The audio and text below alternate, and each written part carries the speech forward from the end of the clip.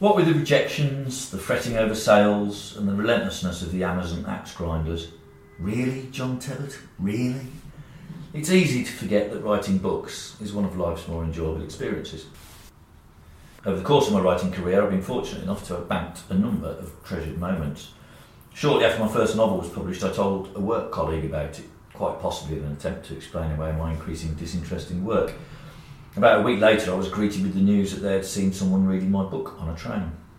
What do you think, they'd asked, and been told this is exactly how it was. At that moment, I couldn't have been happier. Since then, I've veered into writing that is experimental in nature and would be astonished, even perturbed, if anyone described my work in that way. But this book was set in a very particular subculture of the recentish past, and as such I was delighted by the reference, presumably from someone who was there, to its representational veracity. Sometime later, I was on the receiving end of an entirely different observation about the same novel. Wandering around a music festival, a fellow pointed a camera at me. "You wrote that book, didn't you?" he said. "I did," I said, thrilled. "Did you like it?" "I'm not sure," he said, and although he convincingly hid any fanboy excess behind a look that might be described as unnerving, it was another memorable encounter. However, for all that these incidents were, on one level at least, deeply gratifying, I don't think they're my most treasured.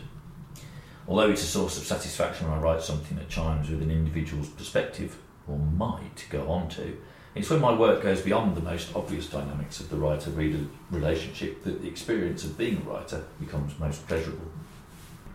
There is, for example, little better than securing a testimonial from a peer you admire. I've been fortunate enough to receive endorsements from several near heroes of mine, and each time it's resulted in a week of springing about the place. Appearing on Radio 4's Open Book was another heartening distraction, while reviews in the national press have been a cause of morning fizz. Then there are those singular occurrences that, even in isolation, make it all worthwhile.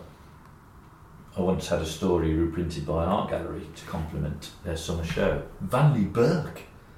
But for me, the pick of the lot was hearing a song that had been written about my work.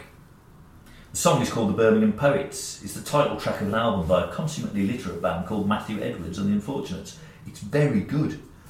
I sometimes play it, and it suggests my books have found a place in the culture at large, however transient or ephemeral this may be.